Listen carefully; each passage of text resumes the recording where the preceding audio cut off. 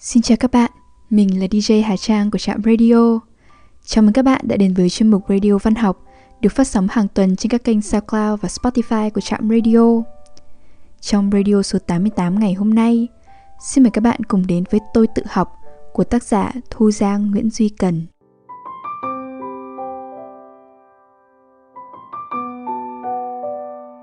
Phải đọc sách cách nào?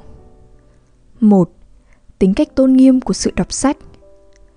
Nói đến sự tôn nghiêm, tức là muốn khuyên các bạn nên gây chung quanh những lúc đọc sách của ta một không khí trang nghiêm và trầm lặng, thường bao bọc những cuộc hòa nhạc hay những buổi lễ cao quý.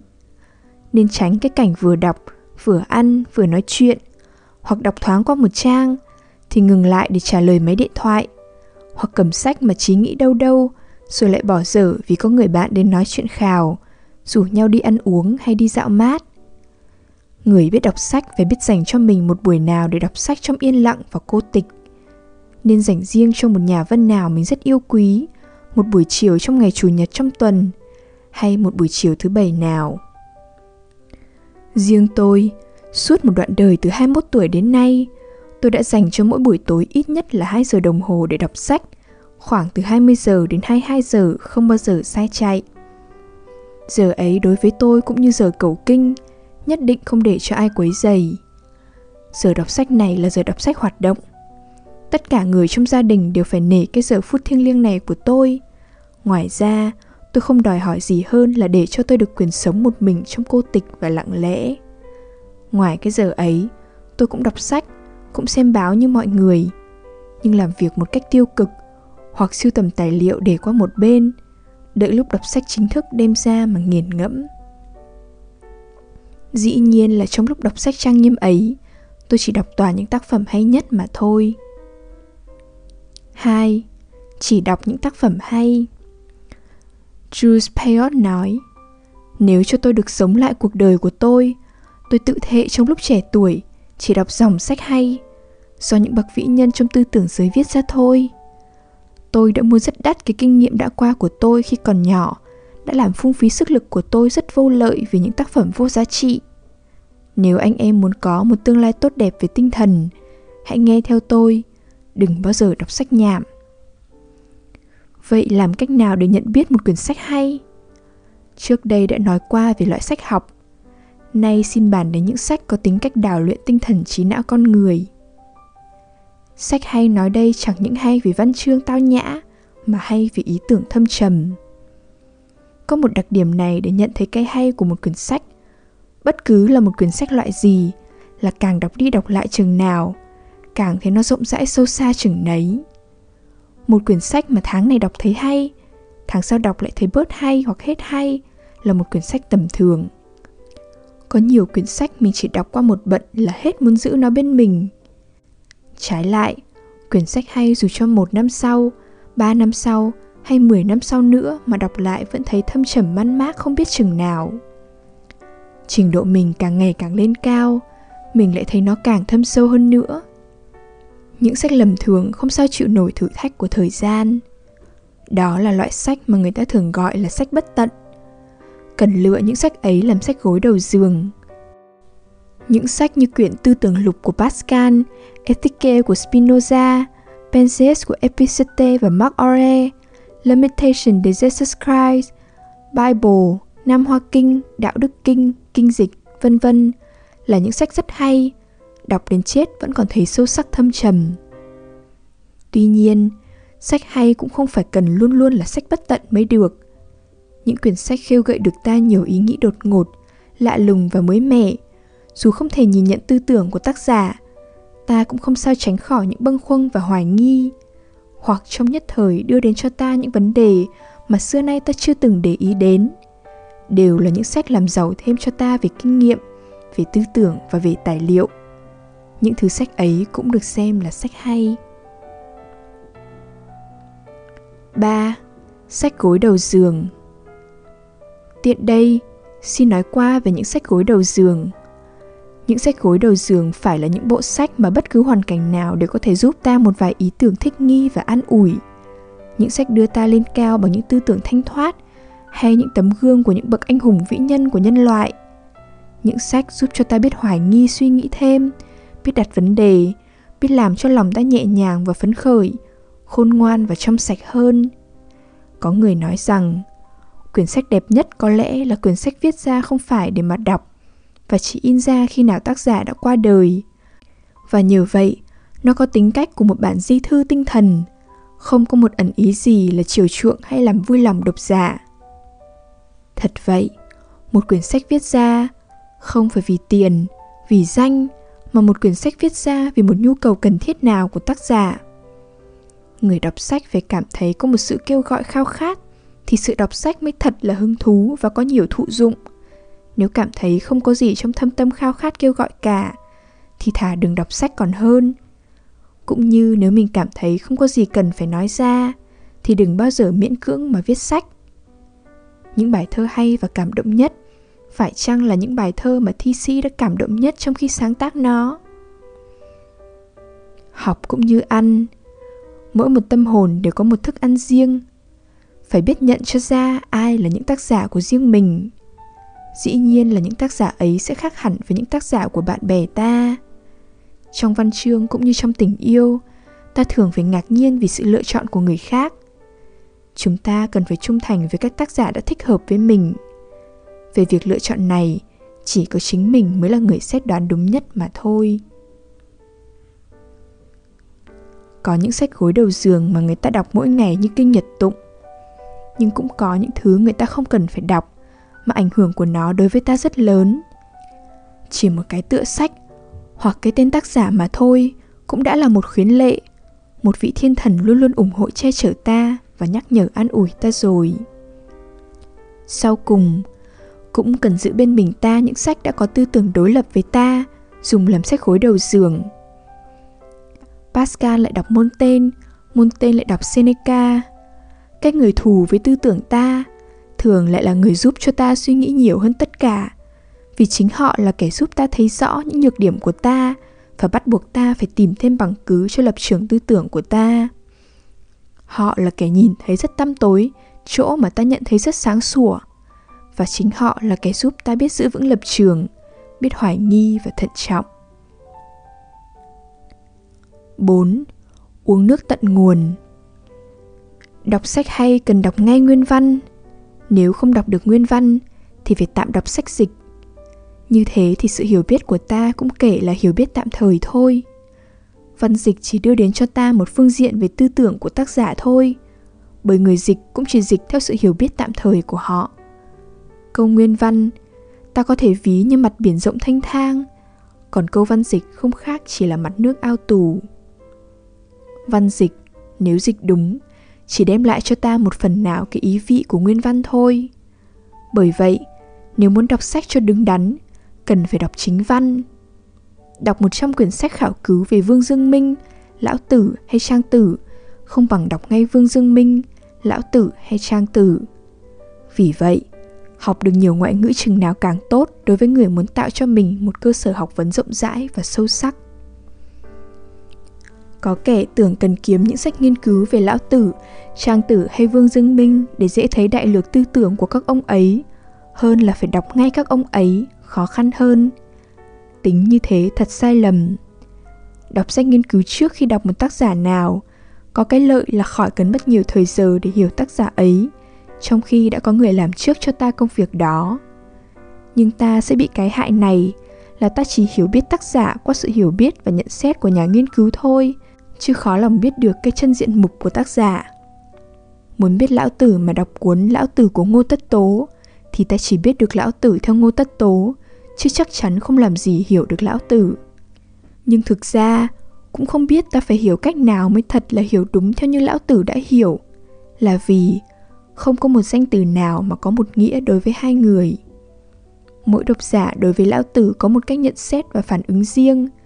Vì vậy, như ta đã biết, không biết bao nhiêu là bản dịch Đạo Đức Kinh hoàn toàn khác nhau, và những nhà chú giải Lão Tử cũng không sao kể xiết.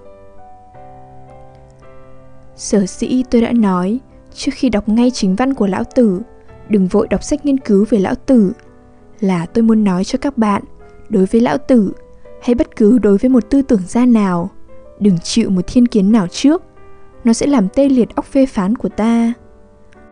Đối với những học sinh hay sinh viên không có thì giờ nghiên cứu nghiền ngẫm, thì sự đọc những sách nghiên cứu trước khi đọc chính văn là một sự cần để biết mà trả lời cho giám khảo.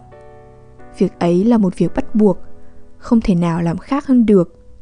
Chỉ cần đợi họ sau khi ra trường làm lại công cuộc giáo dục của họ sẽ hay. Chứ đối với người có công tự học thì việc đi sau đuôi kẻ khác, tìm lấy một con đường mòn theo kẻ khác mà đi là một điều không nên có. Dù sự phán đoán, phê bình của ta không được xuất sắc bằng nhiều nhà nghiên cứu khác, nhưng nó là của ta, là trình độ hiểu biết hiện tại của ta. Sau này, ta sẽ đọc lại các sách nghiên cứu khác để so sánh và chữa lại, hoặc bổ túc thêm những phán đoán sai lầm hay thiếu sót của ta, thì công phu tự học thụ dụng không biết chừng nào. Sự ích lợi của sách nghiên cứu là giúp cho ta so sánh lại những nhận xét của nhà nghiên cứu với những điều ta quan sát và suy xét, chứ không nên để cho nó quy định trước lề lối tư tưởng của ta và làm mai một tinh thần sáng tác và tự chủ của ta. Đọc sách phải là một sự sáng tạo, chứ không phải là một sự nô lệ. Đừng bao giờ tìm hiểu một người bằng lời giới thiệu của một kẻ thứ ba. Sự ưa ghét bao giờ cũng thiên lệch. Ưa thì nói tốt, ghét thì nói xấu, đều là những phê bình chủ quan cả. Đồng với ta, cho ta là phải. Không đồng với ta, cho ta là quấy. Cái phải, quấy của con người thường chỉ có thế thôi. Phần đông một số sách nghiên cứu xưa nay là một sự lặp đi lặp lại những ý kiến của người đi trước, và chỉ có thế thôi, nhất là những sách giáo khoa. Vì vậy, một sự lầm lạc của người trước sẽ được người ta tụng đi tụng lại mãi như con két. Thật đáng buồn không biết chừng nào. 5. Sách quá nhiều chú giải. Có nhiều người tin tưởng rằng đọc những sách có nhiều chú giải và phê bình sẽ giúp cho mình hiểu tác giả một cách rành mạch hơn. Giữa ta và quyển sách cần phải có một sự tiếp xúc trực tiếp, không nên có nhiều kẻ xen vào giành giật sự thông cảm của riêng ta. Có những quyển sách dịch vừa chú giải quá rườm rà, kể lể ông này bà nọ đã nói gì về ý nghĩa của câu văn kia trải qua từng thời đại, vân vân. Kể ra công phu thì công phu thật, nhưng họ đã làm mất cả sự hứng thú từ những cảm giác hồn nhiên của ta đối với tác phẩm. Sự bác học của nhà chú giải làm bận ta nhiều hơn là giúp ích cho ta. Có gì bực mình hơn bằng lúc mà nhà thơ đang đưa ta vào cõi mộng mê ly của một câu thơ tuyệt đẹp, thì nhà chú giải bác học của ta lại kéo giật ngược ta lại để giới thiệu cái nhạc điệu của câu văn và cách dùng chữ ở những vần bình thượng bình hạ, hoặc cắt nghĩa cho ta nghe chữ dùng kia của nhà thơ là một chữ có nguyên lai cực kỳ lạ lùng bí hiểm. Có khác nào, trong khi ta đang nghe một khúc nhạc thâm trầm mê mẩn, người ta lại bắt ta dừng lại để nghe diễn thuyết cả một bài học về luật điều hòa. Ta đòi hỏi họ nên để cho ta lặng lẽ mà nghe tiếng vang trong cõi lòng thầm kín của ta khi tiếp xúc với tác phẩm ấy. Đọc sách cần phải uống nước tận nguồn, nghĩa là tìm chính văn mà đọc. Đừng vội đi tìm những sách về tác giả ấy do một bàn tay thứ hai viết lại. Như thế, ta lại cũng cần phải tiếp xúc trực tiếp với tác phẩm ấy lâu chừng nào hay chừng nấy.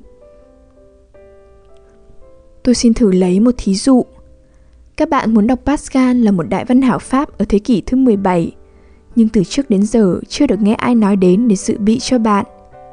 Những sách chú giải về Pascal là cả một cái rừng, thảy đều có giá trị cả. Như bộ sách Port Royal của Sainte-Beuve có thể được xem là quyển sách chú giải rộng nhất, và tự nó đã là một tác phẩm rồi. Vậy, bạn có cần phải khởi đầu bằng đọc sách của Sainte-Beuve chăng?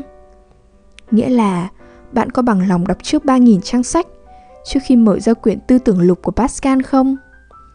Dĩ nhiên là bạn sẽ không phải làm một việc uổng công vô ích, dù bộ Port Royal là một bộ sách rất phong phú, nghiên cứu rất kỹ thống quan về lịch sử tư tưởng văn chương của nước Pháp hồi thế kỷ thứ 17. Nhưng muốn gặp Pascal mà phải đánh một cái vòng to rộng như vậy, kể ra cũng khí quá. Huống chi công phu của bạn nếu đã xong rồi, bạn cũng chỉ nghiên cứu về Sainte-Beuve, chứ cũng chưa gặp đặng Pascal. Mà trong hai người ấy, bậc vĩ nhân hơn hết có lẽ cũng chỉ là Pascal.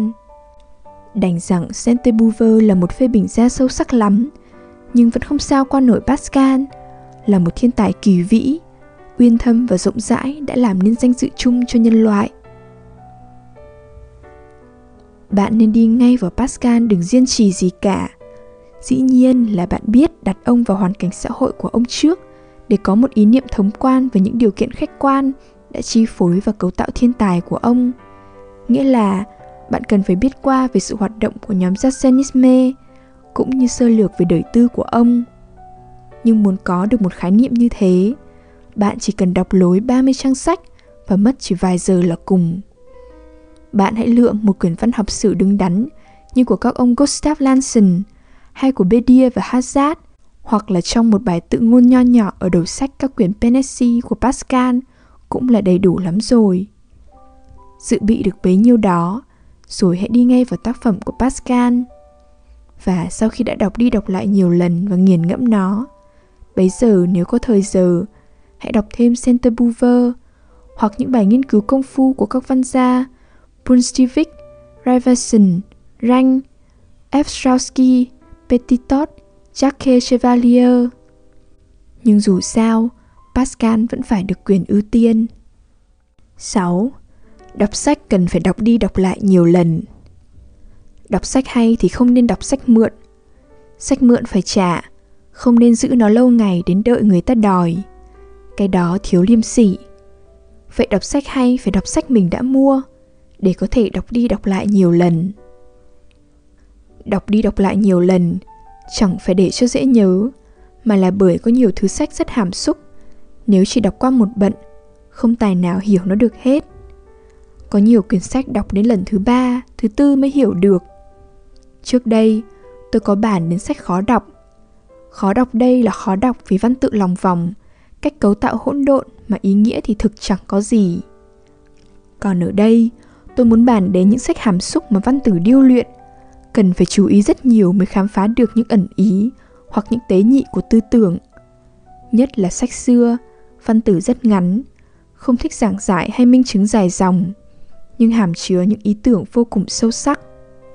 Gặp phải những sách như thế, có nhiều kẻ quá thận trọng nhưng thiếu kinh nghiệm. Họ nhất định không chịu bỏ qua một chữ nào còn nghi ngờ cả.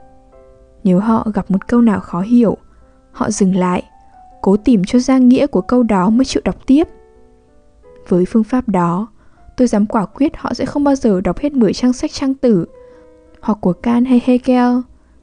Gặp trở ngại mà cứ đứng lì lại, không chịu đi tới nữa, theo tôi là một phương pháp sai lầm. Hãy cứ đi tới mãi và đi cho tới cùng. Bấy giờ ta mới thống quan được cái đại ý, nắm được cái giềng mối. Biết được quan niệm của tác giả, mình mới nhắn đó mà suy xét lại những chi tiết của nó. Rồi những gì mập mờ sẽ lần lần sáng tỏ ra. Đọc lần đầu, cần phải đi thật mau để xem cái lề lối đại cương của quyển sách. Chẳng khác nào xem trước cái họa đồ của một đô thị trước khi mình đi vào đó vậy. Đọc lần thứ 2, ta sẽ ngạc nhiên thấy những trở ngại trước kia tiêu tan lần lần. Tư tưởng bấy giờ liên lạc tiếp tục nhau, không bị gián đoạn nữa, là vì mình đã biết được phương hướng của nó rồi. Đừng nói là đọc lần thứ nhì, có loại sách đọc đi đọc lại 3, 4 lần mà nghĩa của nó vẫn mờ tối. Nhưng dù sao, mình cũng đã biết được đại cương và phương hướng của nó rồi. Những chỗ mờ tối ấy, thủng thẳng lâu rồi cũng sẽ có ngày hiển lộ. Ta biết rằng câu văn của nhà đại tư tưởng thường rất vắn tắt và hàm xúc. Kinh nghiệm của ta còn ít, tư tưởng của ta còn nông. Muốn hiểu hết ý nghĩa của nó phải cần đến thời gian. Không phải họ cố ý làm cho tư tưởng họ mờ tối làm gì. Chỉ vì họ có rất nhiều tư tưởng phải nói với ta, họ phải dùng đến một tiếng nói tầm thường, không thể nào diễn đạt hết ý nghĩ của họ đặng. Ai đã từng cầm bút mới biết rõ nỗi thống khổ của ta khi biểu diễn tất cả nỗi lòng của ta mà văn tử không sao biểu diễn nổi. Dù là bậc văn tài đến mức nào, cũng cảm thấy cái chỗ thâm sâu của tấm lòng không sao chuyển vào câu văn cho hết được. Thánh nhân mà còn nói, thơ bất tận ngôn, ngôn bất tận ý là vậy. Vậy, đọc sách mà độ tới cái chỗ không thể nói được đó, nhận được cái mà người ta gọi là ý tại ngôn ngoại, thời đọc sách mới thật sự uyên thâm. Trang Tử nói, có nơm vì cá, muốn đặng cá phải quên nơm. Có giò vì thỏ, muốn đặng thỏ phải quên giò. Có lời vì ý, muốn đặng ý phải quên lời. Phật tổ ngày xưa lấy ngón tay chỉ mặt trăng mà bảo các đệ tử: kia là mặt trăng, các đệ tử hãy ngó theo ngón tay ta thì thấy. Nhưng nên nhớ, ngón tay ta không phải là trăng. Những lời giảng của ta về đạo cũng vậy. Các con cứ nghe lời ta giảng mà tìm đạo, nhưng nên nhớ, lời giảng của ta không phải là đạo. 7. Cần đọc những sách cao hơn tầm hiểu biết của mình. Một nguyên tắc trong việc tự học mà ta không nên quên là chỉ có những công phu nào có nhiều cố gắng mới có thể có lợi cho sự tiến bộ tinh thần trí não thôi. Không cố gắng không sao tiến bộ được. Có người quá thận trọng, quá rụt rè không dám đọc những sách cao quá trình độ hiểu biết của mình. Đọc sách cùng một trình độ tư tưởng của ta, cũng như đọc những sách cùng đồng một chí hướng với ta, chẳng khác nào kết bạn với những bậc ngang hàng. Chỉ được có người tán tụng phụ họa, mà không được có người nâng đỡ, hoặc giúp ta đặt lại vấn đề, cùng suy nghĩ thêm nhiều khía cạnh bất ngờ khác. Những sách cùng một trình độ với mình sẽ ít tác dụng, vì họ chỉ mang lại cho ta có cái tiếng dội của những ý kiến của ta mà thôi. Tác giả không cao hơn ta sẽ không giúp ích gì cho ta mấy. Tuy lắm khi mình không theo kịp họ, nhưng cũng có lúc mình cũng lấn họ, và nếu cần cũng chống lại với họ. Sau khi đọc xong quyển sách, mặc dù mình không hiểu được hết tư tưởng của tác giả, mình cũng thấy chỗ thay đổi trong tinh thần của mình. Những chỗ khó hiểu của họ lắm khi cũng giúp cho ta suy nghĩ thêm nhiều hơn là khi họ nói ra một cách rạch ròi. Nhà tư tưởng Robert có nói đại khái như vậy: những ý tưởng rõ ràng sáng sủa giúp cho ta tư tưởng, nhưng chính những ý tưởng mập mờ lại giúp ta hành động. Chính những ý tưởng ấy chỉ huy sự sống của ta. Ở đây, chúng tôi muốn nói về những quyển sách cao sâu, vượt quá cái tầm hiểu biết thông thường của ta, chứ không phải nói về những loại sách tối nghĩa của những kẻ muốn lập dị cầu kỳ, mà thực ra rất tầm thường và nông cạn. Làm bạn thì nên làm bạn với những kẻ cao hơn mình về tài đức. Đọc sách thì nên đọc những quyển sách cao hơn trình độ tư tưởng của mình, thì mới mong tiến bộ mau trên con đường trí thức. 8. Đối với bất cứ sách nào, phải dành cho nó một tấm lòng thiện cảm. Trước khi phê bình một quyển sách nào, phải để chút hy vọng và tin tưởng nơi nó.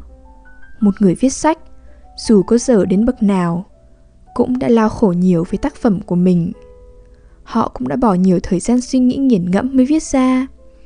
Thật cũng đã lao tâm khổ tứ với nó không ít. Nếu trước khi đọc nó, mình lại thiên ý, hoặc có ý kinh dịch, ác ý, đó là tự mình làm mất một cơ hội tốt.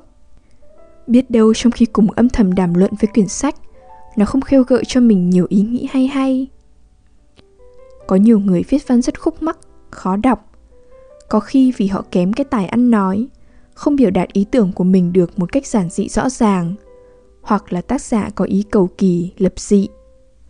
Nhưng mình cũng không vì đó mà không giáng công với họ một chút để tìm hiểu họ. Có khi họ sẽ đền đáp với mình rất hậu. Cần nhất là mình phải có chút ít thiện cảm để cùng nhận xét và thông cảm với họ. Thường ta có thói quen, hễ đồng với ta là phải, không đồng với ta là quấy, mà mang theo mình đầy thành kiến trong khi đọc sách. Như thế, đọc sách không lợi ích gì cho ta cả. Huống chi đọc sách mà có nhiều thiên kiến, nhất là ác cảm, thì chắc chắn không làm gì hiểu được thâm ý của tác giả. 9. Cần ôn lại những gì ta đã hiểu biết hoặc đã suy nghĩ về vấn đề quyển sách đã nêu ra. Lại nữa, mình cần phải có hiểu biết hoặc suy nghĩ trước chút ít mới được. Đến khi đọc sách là mình tìm coi tác giả sẽ giải quyết hoặc đặt vấn đề ấy như thế nào, có đồng hoặc không đồng với ý kiến của ta chăng? Mà nếu có đồng thì đồng chỗ nào? Đại đồng mà tiểu dị, hay đại dị mà tiểu đồng? Còn ngược với ta thì tác giả ngược chỗ nào? Đừng vội đọc liền quyển sách, nên chờ cho mình nhận định vấn đề trước đã. Muốn vậy, nên đọc trước bản mục lục hay bài tựa đề để có một khái niệm chung về đề tài của quyển sách. Không phải riêng gì việc đọc sách, đi nghe diễn thuyết cũng vậy. Cần phải ôn lại những gì mà ta đã hiểu biết hoặc đã suy nghĩ về đề tài sắp đem ra trình bày, để mình có thể theo dõi cuộc nói chuyện một cách hào hứng. Bằng không mình chỉ nghe đến đâu hay đến đó, chứ không sao nhận thấy liền được những ý tưởng đặc biệt tân kỳ của diễn giả. 10. Đọc sách cần phải đồng hóa với nó và phản đối lại nó. Đọc sách là để nuôi dưỡng tinh thần trí não. Đồ ăn và bao tử mà tiêu hóa được là nhờ các chất dịch tiêu hóa. Những điều hiểu biết mà mình mới thu nhập đặng nuôi sách vở, sở dĩ bổ ích được tinh thần mình là nhờ mình biết so sánh, đối chiếu với sự hiểu biết của mình đã có trước. Hễ mình đã hiểu biết được nhiều chừng nào, đọc sách sẽ được bổ ích thêm chừng ấy. Một quyển sách mà mình thích đọc là vì nó với mình có nhiều chỗ cảm ứng mật thiết với nhau. Khi cho in quyển sách, bản tâm soạn giả bao giờ cũng muốn cùng độc giả san sẻ tư tưởng về một vấn đề nào. Vậy, muốn cùng tác giả suy nghĩ thì độc giả cũng phải để một phần ý kiến mình vào trong đó. Nghĩa là nếu muốn hưởng ứng cùng tác giả một cách thân mật, người đọc cần phải đem tư tưởng của tác giả đối chiếu với kinh nghiệm của mình. Chỉ có cách so sánh và đối chiếu ấy mới giúp cho mình tìm thấy được mình, nghĩa là giúp cho chính mình nhận thấy được khuynh hướng thầm kín và sâu xa của con người tinh thần của mình mà thôi. Trong cảnh tịch mịch âm thầm, một tư tưởng của tác giả đã làm rung động cả tâm hồn trí não ta, làm thành một tiếng gọi xa xăm mà rõ rệt. Bấy giờ ta mới sực tỉnh, nhìn lại mới hay là tư tưởng của thâm tâm mình bấy lâu nay mình không dè, hoặc vì mình đã nghĩ đến mà chưa tìm ra được câu nói cho vỡ lẽ. Cả tâm hồn ta bấy giờ rung động sung sướng như mừng gặp đặng người tri kỷ đã lâu ngày cách biệt. Cũng như, đối với nhiều nhà viết sách, ta không thể hưởng ứng được, vì con người tinh thần của họ không thể nào hòa hợp được với con người tinh thần của ta. Tuy vậy, đối với họ, mình nên giữ thái độ một người bạn hơn một kẻ thù. Đọc sách mà tin cả sách, cũng như đọc sách mà bất cứ câu nào cũng phản đối, là hai thái độ không nên có của một người đứng đắn. Đọc sách mà phản ứng lại với sách là cái quyền, hơn nữa là phận sự của mỗi người. Nhưng ta chỉ có cái quyền đó, cái phận sự đó khi nào ta đã làm hết sức ta để đứng theo quan niệm của tác giả. Nên nhớ kỹ, phản đối, chống lại tác giả không phải là bảo tác giả phải bỏ quan niệm của họ để nhìn nhận quan niệm của mình, mà trái lại, chỉ cho tác giả biết, đứng trong trường hợp của tác giả phải nên có quan niệm như thế nào để khỏi phải có sự mâu thuẫn, phải lẽ hơn hoặc hay hơn mà thôi. Những kẻ có tính ưa phản đối công kích để phản đối công kích mà thôi thì thật là khả ố. Họ lầm lẫn óc phê bình với óc phản bác. Hai thái độ ấy khác nhau rất xa. Nhưng kẻ đụng đâu phê bình đó, không kể gì đến liêm sỉ, thường lại được bọn người vô học ưa thích, vì họ tưởng lầm hạng người ấy là hạng đại tài, bởi có tài mới phê bình kẻ khác một cách dễ dàng được. Đứng về phương diện tâm lý mà xét, thì phần đông kẻ có óc phản bác hay ưa nói nghịch đều có lẽ vì bị cái tâm cảm tự ti. Họ dìm kẻ khác để nâng cao mình lên. Ngoài ra, họ không còn có phương tiện gì khác để nâng cao giá trị của họ cả. Tôi thường thấy họ đọc sách một cách cẩu thả đến thế này. Gặp bất cứ một quyển sách nào trên bàn, họ lấy lên, lật càn ra một trang nào cũng được, túm lên một câu nào ở đâu cũng được, rồi lấy riêng nó ra mà đọc lên và nhạo báng mỉa mai. Mà làm gì không chế nhạo đặng. Trong một bài có nhiều câu, câu này ăn với câu kia mới có nghĩa. Nếu lấy rời ra một câu thì có khi nghe nó vô lý và ngây ngô là thế nào. Bảo đọc riêng nó lên và dụng ác tâm mà tha hồ giải thích nó thì không làm trò cười cho kẻ khác sao được. Họ cắt xén đoạn mạch của bài văn, trong một đoạn họ rút ra một câu, thay đổi ý chính, Họ cắt xén đoạn mạch của bài văn, trong một đoạn họ rút ra một câu, thay đổi ý chính, bắt tác giả phải nói những điều họ không có nói, để chỉ trích phê bình có khi mỉa mai chế nhạo là khác. Đó là một việc làm thiếu liêm sỉ mà bất cứ một nhà văn nào có lương tâm không thể làm được. Một nhà phê bình trứ danh có nói: hãy đưa cho tôi một vài hàng chữ của một người nào, tôi sẽ làm cho hắn bị xử dạo cho xem. 11. Đọc sách cần đặt cho mình trước một vấn đề hay một câu hỏi để tìm kiếm, săn đuổi. Gặp những sách hay, đừng bao giờ đọc nó như ta đọc tiểu thuyết giải trí, tới đâu hay đó. Ta nên biết rằng sách hay về tư tưởng bao giờ cũng đề cập rất nhiều vấn đề. Ta không cần phải biết tất cả các vấn đề trong đó làm gì. Cứ lấy riêng ra một vấn đề nào đó để đặt lấy cho ta một câu hỏi, rồi tự mình tìm lấy một hướng giải quyết tạm trước khi đi vào quyển sách. Ta sẽ coi cách giải quyết của tác giả như thế nào. Cách giải quyết của tác giả có hợp với quan niệm của mình không? Nếu không hợp, vậy quan niệm của tác giả có đứng vững chăng trước thực tế? Đọc sách như thế mới thật là thụ dụng. Nếu trước khi đọc một tác phẩm nào mà ta lại đọc được một bài phê bình nào về nó, thì phải biết lợi dụng ngay bài phê bình đó, tìm coi bài phê bình ấy đối với quyển sách đã nêu thêm được vấn đề nào. Lấy vấn đề ấy làm câu hỏi cho mình, rồi đi ngay vào quyển sách mà quan sát tìm tòi theo phương hướng đó. Tỉ như muốn đọc luận ngữ, ta thử đặt trước một trong những vấn đề hay những câu hỏi sau đây. Đối với Khổng Tử, quan niệm về giáo dục như thế nào? Sao gọi là người quân tử theo Khổng Tử? Người quân tử theo Khổng Tử có sống được trong xã hội ngày nay không? Nhân sinh quan của Khổng Tử như thế nào? Quan niệm ấy có khác với Lão Tử không? Và khác chỗ nào? Vân vân. Ta có thể nêu ra không biết bao nhiêu là câu hỏi hay vấn đề khác tùy thích.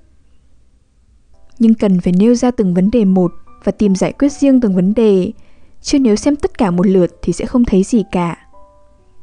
Tìm ra một vấn đề hay một câu hỏi rồi, bấy giờ lật sách ra và đọc, và cứ tìm theo phương hướng đó mà đi, ta sẽ thấy lý thú vô cùng.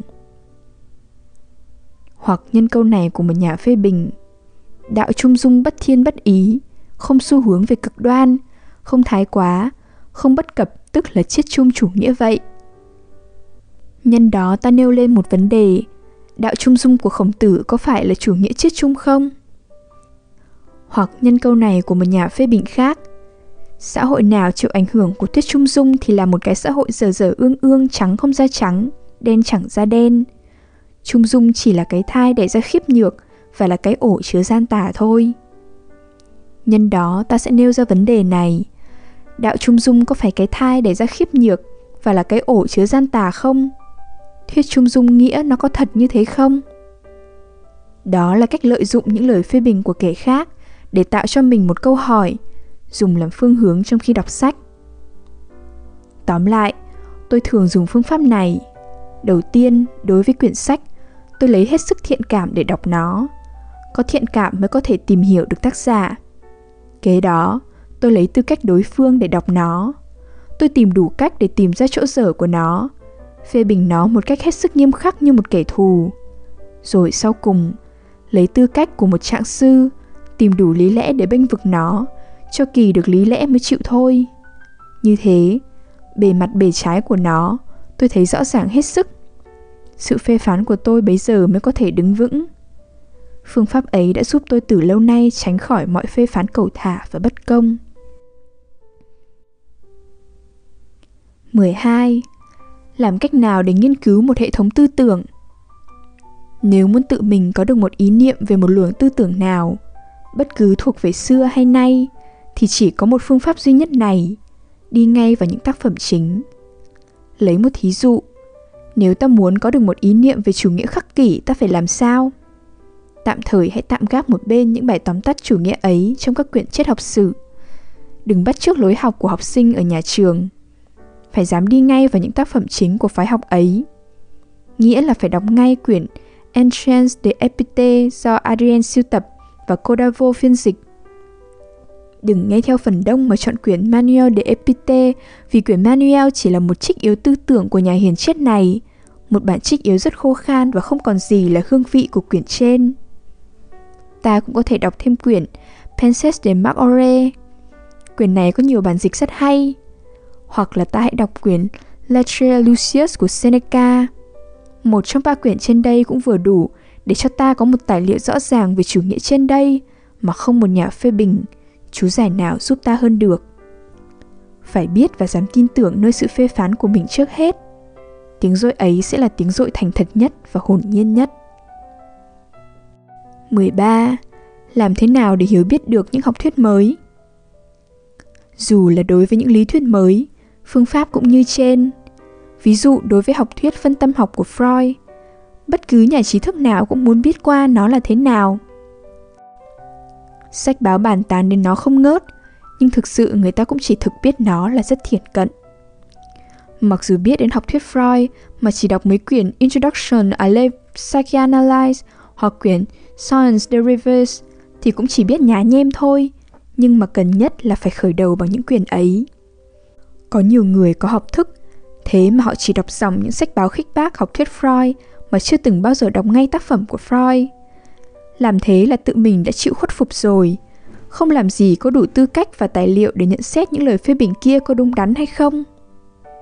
Tóm lại, bao giờ cũng phải kêu cứu ngay những tác phẩm do tay tác giả trước tác, hoặc nếu không có thì chỉ nên đọc những tác phẩm có giá trị. Đọc những sách, dù là đọc một phần thôi, chứ không đọc được hết tất cả tác phẩm của danh gia ấy, ta cũng có được một ý niệm giá trị hơn là đọc những sách toát yếu của nó. 14. Cái hại của những sách toát yếu. Dùng đến những sách toát yếu rất nguy hại cho những người mới học. Đọc một bài tóm tắt một lý thuyết nào hay một quyển sách toát yếu kiểu Reader's Digest của Mỹ đâu phải là lối học tắt. Nó chỉ có ích để giúp trí nhớ cho những người đã biết rõ rồi. Nay chỉ cần một vài câu để nhắc lại những gì mình đã học. Chứ khởi đầu học mà lại dùng đến những sách toát yếu thì là cả một sự sai lầm dại dột. Ngay khi mình đã hiểu rồi mà dùng đến sách toát yếu cũng vẫn còn nguy hại. Những ý tưởng dồi dào phong phú kia đã mất cả sự linh hoạt của nó vì đã bị nhốt vào một vài câu văn cản cỗi khô khan, không còn chút gì là sinh khí, mạch lạc tư tưởng bị đứt đoạn. Trí nhớ chỉ còn ghi lại những danh từ và chỉ là những danh từ mà thôi. Sách toát yếu chỉ còn là sự táo kết, sự khô gầy của trí thức. Nó chỉ nhằm vào mục đích nấu cao lại sự hiểu biết của con người, đã biến thành một chứng bệnh thiên về nghề nghiệp của một số người chuyên môn dạy học. Thời gian rất ngắn, mà sự hiểu biết của một chương trình khổng lồ và tham lam bắt buộc người ta phải thu ngắn lại tất cả sự hiểu biết của con người vào một vài trang sách để thắng thời gian. Người ta đã quên rằng văn hóa là một vấn đề phẩm chứ không phải lượng, và cũng là một vấn đề thời gian. Cái lợi của những sách toát yếu đại lược chỉ giúp cho ta một quan niệm tổng quát, dĩ nhiên thiếu sót về phần tinh vi sâu sắc, tức là phần cần thiết để đào luyện tâm trí con người. 15. Viết lại những gì mình đã đọc. Đọc sách để học, cần phải đọc thật kỹ. Sau khi đọc xong phải biết nhận thấy đại ý như thế nào. Đọc sách cần phải suy nghĩ, và muốn cho sự suy nghĩ được thâm sâu, tưởng không có phương pháp nào hiệu quả bằng viết lại và tóm tắt những gì ta đã đọc. Nhưng chép lại và tóm tắt cũng vẫn còn là một việc làm thụ động. Ta còn phải biết biên lại cảm tưởng của ta, hoặc những ý kiến riêng của ta phản bác lại với tác giả, chắt lọc những gì nên giữ, những gì nên bỏ. Tuy vậy, trước hết đừng có thái độ chống đối, mà cần phải có sự thông cảm, vì đó là điều kiện đầu tiên để tìm hiểu tác giả. Phải biết để cái người của mình qua một bên, nghĩa là phải biết quên tất cả những thành kiến của mình, đem mình đặt vào hoàn cảnh của tác giả, xem theo cặp mắt của tác giả để đi sâu vào tình cảm và tư tưởng của tác giả. Nhưng khi đã đọc xong và nếu có thể được, sau khi đọc xong lần thứ 2 hay thứ 3, phải biết trở về với sự phản ứng của con người thật của mình. Ta không cần phải viết lại một bài luận 5 hàng 10 trang giấy làm gì, mà chỉ nên cố gắng trong 10 hàng để tóm tắt cảm tưởng của mình là đủ, nếu thật tình muốn thấy rõ lòng mình. Đấy là thí dụ cách đọc sách của Félix Pécor, một nhà đại giáo dục nước Pháp. Ông có viết một quyển sách trứ danh nhan đề 15 năm giáo dục. Quyển sách này là kết tinh của công trình đọc sách hàng ngày của ông. Mỗi buổi sáng, ngồi lại bàn viết, ông thảo sơ những đề tài thảo luận cho sinh viên trường sư phạm Fontenay-aux-Roses trong ngày. Đề tài thảo luận thường là đề tài của một quyển sách mà ông vừa đọc được. Mặc dù là một kẻ rất sành sỏi kinh nghiệm, ông vẫn không chịu chiều theo cái hứng của ông. Ông tự đặt cho mình một kỷ luật gắt gao là nghiền ngẫm trong sự tĩnh tâm tịch mịch những yếu điểm sẽ làm đề tài cho cuộc thảo luận. Mỗi ngày, ông biên chép thêm một vài trang, lần lần tập ký ức biến thành tập sách danh tiếng ấy. Trong đó, ông chỉ viết ra những cảm tưởng dành riêng cho ông, với mục đích là kiểm soát lại tư tưởng của ông và sắp đặt nó lại cho có hệ thống. Thiết nghĩ, không còn cách nào hay hơn nữa để đọc sách cho có hiệu quả. Tóm lại, ta cần phải đọc những sách vĩ đại, những sách thật hay. Đọc ngay nó mà đừng đi vòng vo chung quanh nó. Đọc nó ít lắm cũng 2 lần. Lần thứ nhất để nhìn thấy tổng quan và đại ý. Lần thứ 2, đọc lại thật kỹ từng chi tiết. Phải có can đảm đọc ngay những sách hay mà khó để bắt ta cố gắng và suy nghĩ, và phải đọc nó với một vấn đề tự mình đặt lấy và giải đáp trước để rồi sau kiểm soát lại. Phải đọc sách thật có giá trị, dù chỉ đọc vài đoạn một mà đọc ngay chính văn, còn hơn là đọc lại những văn bản toát yếu khô khan của nó. Đọc xong nên ghi chép lại cảm tưởng của mình một cách đơn giản và chân thành. Đọc sách mà thiếu lòng hâm mộ, nhiệt hứng, đọc một cách thụ động là tật làm biếng nên tránh xa. Nhiều kẻ đọc sách để tự mình khỏi phải suy nghĩ. Đọc sách mà tin cả sách, mà không dám phản ứng lại với sách thì thà đừng đọc sách còn hơn. Đọc sách như thế, tức là tự hủy hoại tư tưởng cùng nhân cách của mình. Đọc sách là để khải phát cõi lòng thâm sâu của mình, tìm thấy con người chân thật và sâu sắc của mình, để tăng cường đời sống tinh thần của mình thì mới nên đọc sách mà thôi. Nhược bằng đọc sách để mà nô lệ sách vở, đọc sách để mà bắt chước suy nghĩ theo kẻ khác, thì đọc sách rất có hại. 16. Đọc sách cần xem bản mục lục. Tựa quyển sách chỉ cho ta tổng quan của nó, còn bản mục lục giúp cho ta thấy trước đường lối để đi vào tư tưởng của tác giả. Nhờ có nó, ta mới nhận thấy được mau lẹ mạch lạc của quyển sách, biết trước cách giải quyết của tác giả như thế nào. Đọc xong bản mục lục rõ ràng tinh tế, ta biết trước quyển sách sẽ giúp ích ta về phương diện nào.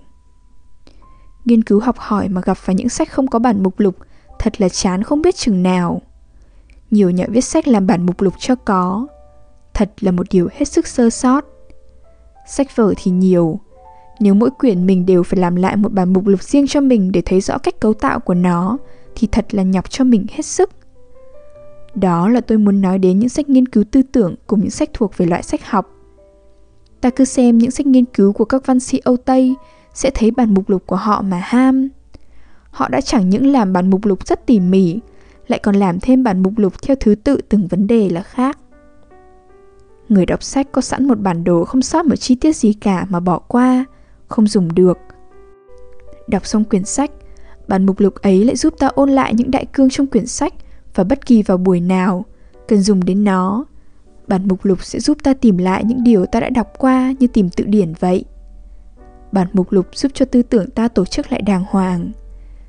Thiếu nó, sau khi đọc xong quyển sách, trí óc mình hoang mang, không hệ thống gì cả.